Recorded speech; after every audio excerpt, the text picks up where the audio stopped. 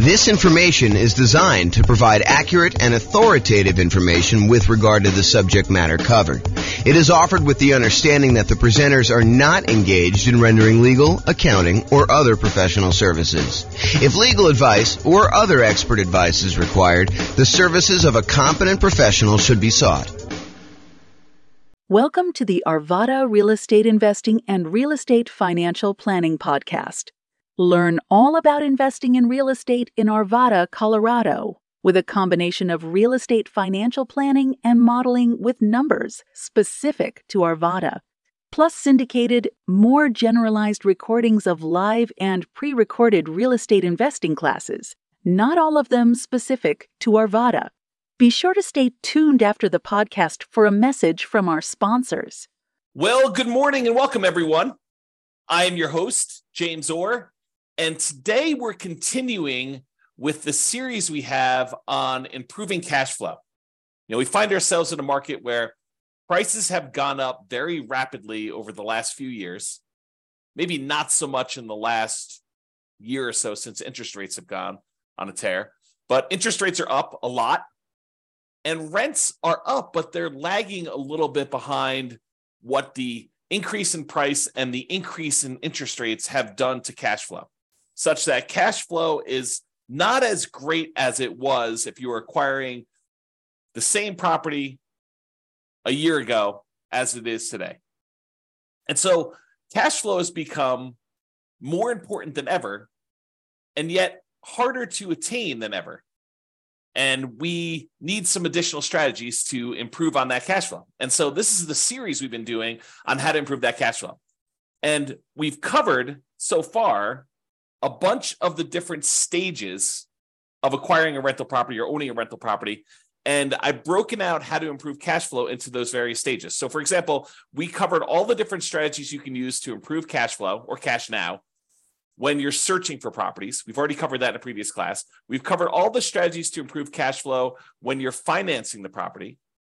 We've covered the strategies when you change the strategy that you're using and when investing, going from short-term rentals to long-term buy and hold, or, renting out, house hacking, or something like that. So we talked about all the different strategies you can change to improve cash flow.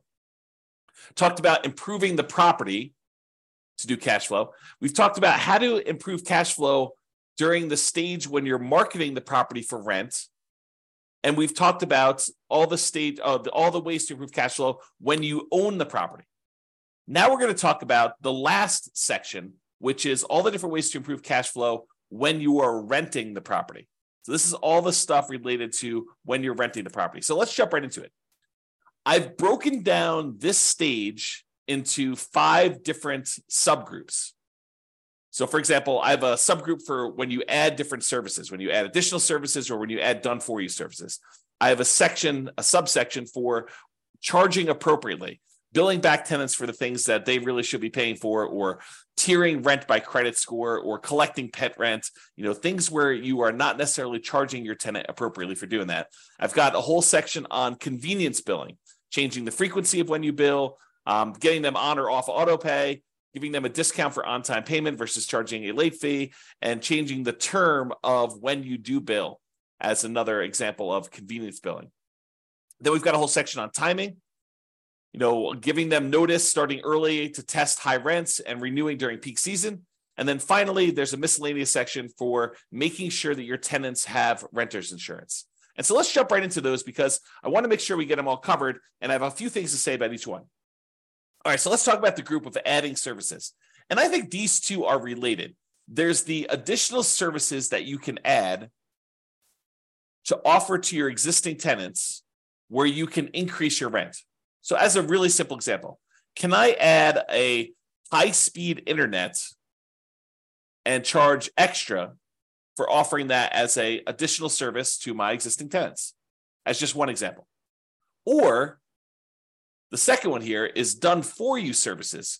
Can I offer them a done for them service where they wouldn't have to do stuff anymore? For example, let's say they live in a single family home and normally they would be responsible for lawn care as part of renting that particular property, but we could add a optional or maybe mandatory service for them to have the lawn service taken care of for them for an extra fee. And the extra fee can be more than what the person we are outsourcing it to would charge. There's a little bit of overhead and oversight that you need to do, and a little bit of risk, honestly, that they won't pay, or there'll be vacancy or whatever it is. So you should charge a small premium for offering additional services, additional done-for-you services. But you could do stuff like lawn care or snow removal or house cleaning or whatever other services that they might find valuable based on your knowledge of them as your tenants and what they might want. Okay, so either offer them additional things like high-speed internet or whatever you're doing there, or done-for-you services. The next group is charging appropriately. I don't know how many times I brought clients out to look at a property where the current landlord is not billing back for utilities. They're renting their properties and they're saying, water is included in rent, or electricity is included in rent, when you could measure the utilities and bill the tenants back separately for these extra utilities. So if the clients of mine that are looking at these properties, they see that as a way to immediately get higher rents and increase the profitability of their properties. And so if you are one of those people that are not currently billing back for a utility that is being provided to your tenants, and you're sort of just lumping it in with rent, you may want to break that out separately and charge that back to them, bill back for the services. And these can be things like things that are already included in an HOA fee. So, for example, there are some neighborhoods around here where the homeowners association includes garbage pickup as part of the HOA fee. But garbage service is something that typically tenants would pay for. And so I think you could, and definitely check with your attorney on these things, don't believe me, but I think you can and should break out the cost of what it would cost them to have the garbage and charge that back to offset some of the expense you have as part of the HOA fee that you're already paying to get the tenant to pay for their own garbage service. Or things like in our area, we have a thing called non-potable water, where we can use that water in order to water the lawn. However, it's not drinkable water. It's only used for watering the grass and sprinkler systems and stuff like that. And so sometimes there's an extra fee for use of that water. It's usually cheaper water than getting it from the city that is drinkable water. But your tenant is responsible for watering the lawn, and they should be paying for that service. So you should bill it back. Another example is electricity. Or if you're already grouping water in, if you only have one water tap coming in, you've got a 12-plex.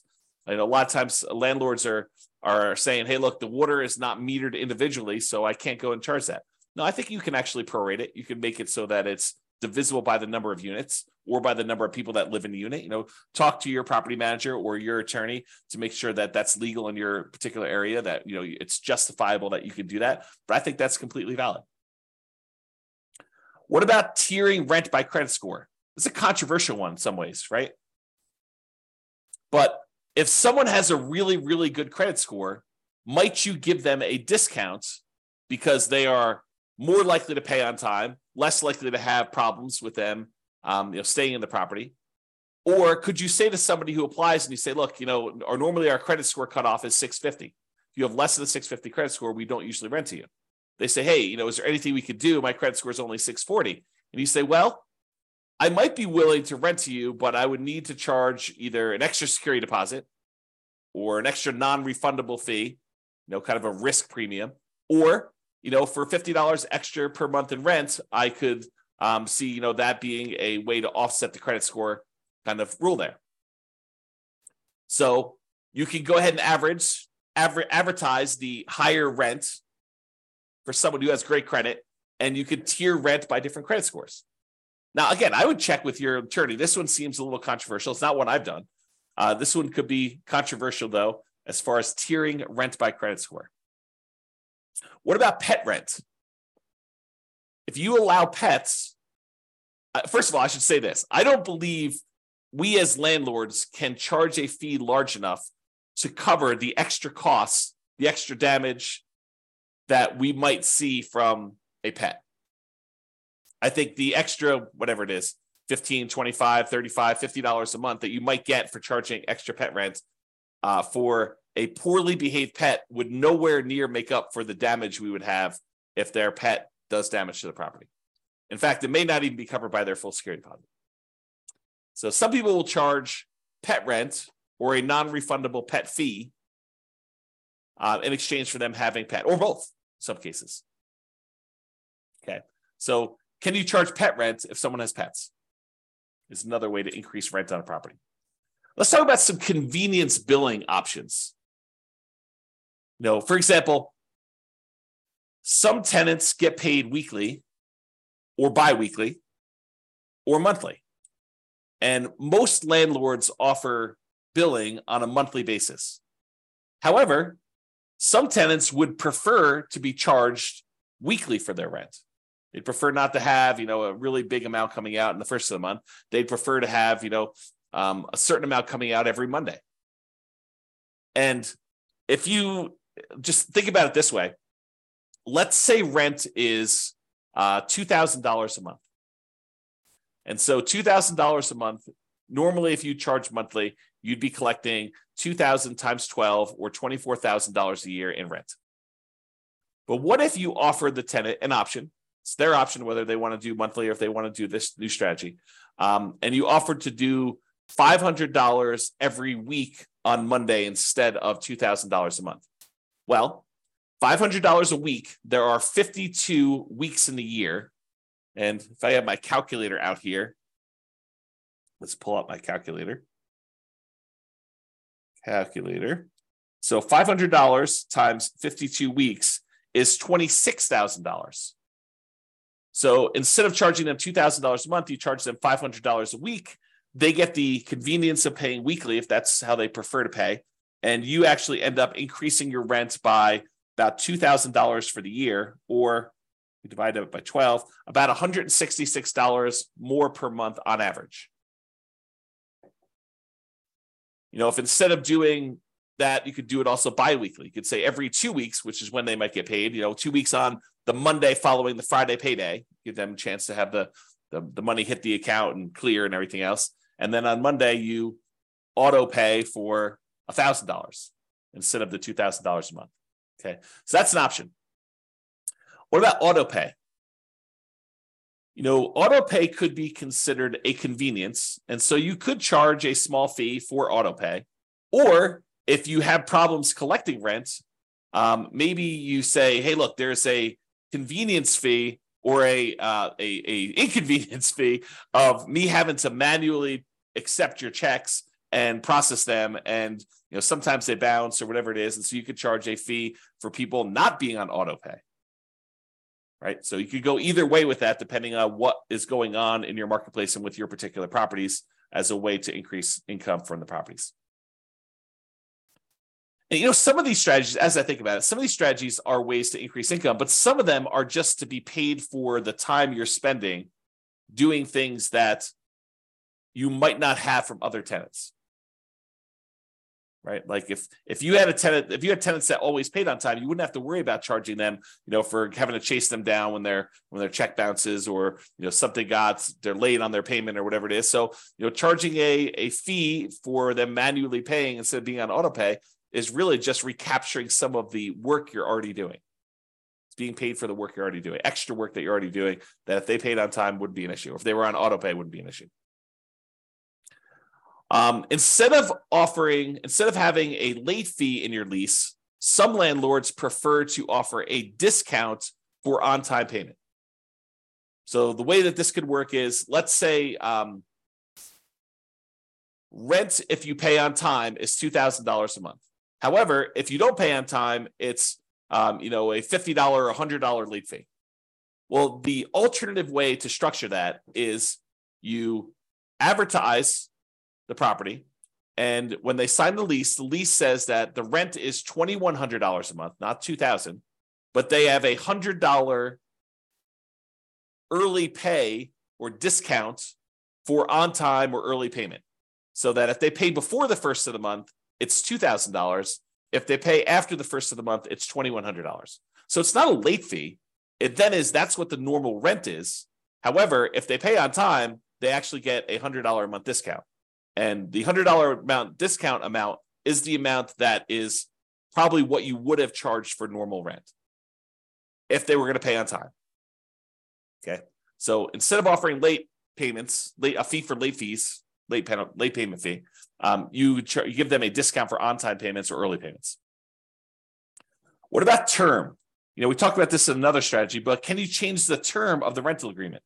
Are you going to rent to them by the day or by the week or by the month instead of doing a yearly lease? The biggest example, this most common example, is short-term or vacation rentals. Change the business model to be billing at different periods of time.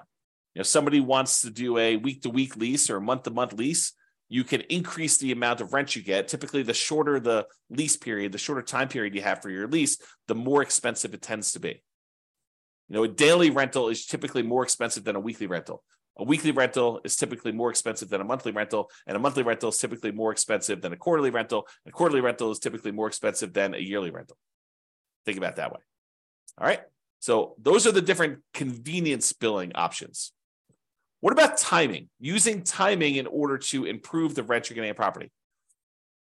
So one of the things is giving your tenants notice 60 to 90 days prior to their lease expiration to find out if they plan on renewing and what the renewal amount will be for them. And if they're not going to renew, then being able to start marketing the property early, ideally at least 60 days ahead of the lease expiring, and so that you can test higher rent than you think you might be able to get. And if you don't get any inquiries or calls on that, or any reasonable number of inquiries or calls, within a week or two, then maybe you drop it back down the tiniest bit. But you have 60 days, full 2 months plus, in theory, to be able to market this property before you'd have a vacancy. One of the things we're trying to avoid here is avoiding vacancies. Getting that tenant lined up way before the lease has actually expired and the current tenant is moving out. Now, if the tenant renews, that's great. Then you've got a renewal. You don't need to worry about it. You sign the new lease, 60 to 90 days ahead of time. You get them ready to go for their next year. In most cases, I think rents will probably bump up a little bit, just kind of like cost of living, maybe not to full market rent, but sort of like maybe a halfway of what we saw as a rent increase for the year. That way you don't get stuck 5 years from now with significantly below market rents. You're kind of like increasing it a little bit each year. But then if they decide not to renew, then you have this head start to be able to test high rent and test early and lower your rents if you're not getting the responses you need in order to get that property filled before it goes vacant. And then ideally, you want to be renewing in peak season. So schedule your leases to end during peak rental season.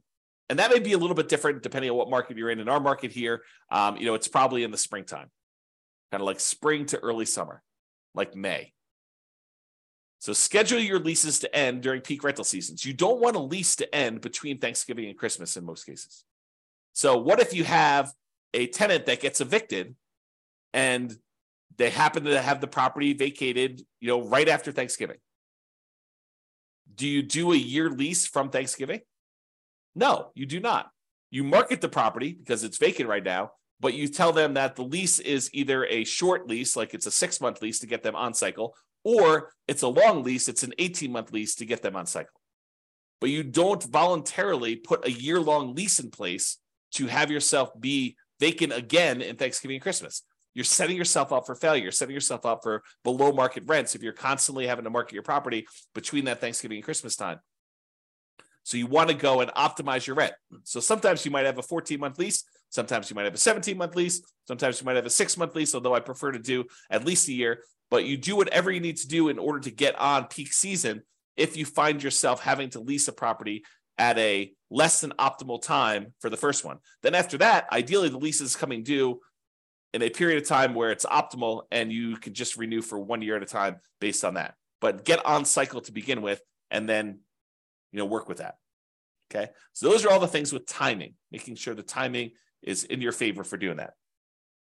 And then finally, renter's insurance. And you might be saying, renter's insurance? James, why is renter's insurance on here as a way to improve cash flow? Well, It's not an issue unless there's a claim, right? If you have a tenant living in a property and something happens to the property, there's a fire, there's some type of flooding, there's a roof leak or something like that, and something in the tenant's property gets damaged, and they come after you to pay for their $5,000 kind of like furniture stereo system because the leak was there and they somehow think it was your fault. If they have renter's insurance, their renter's insurance will cover them for the damage. If they don't have renter's insurance, they think you're responsible for the damage and they're going to come after you.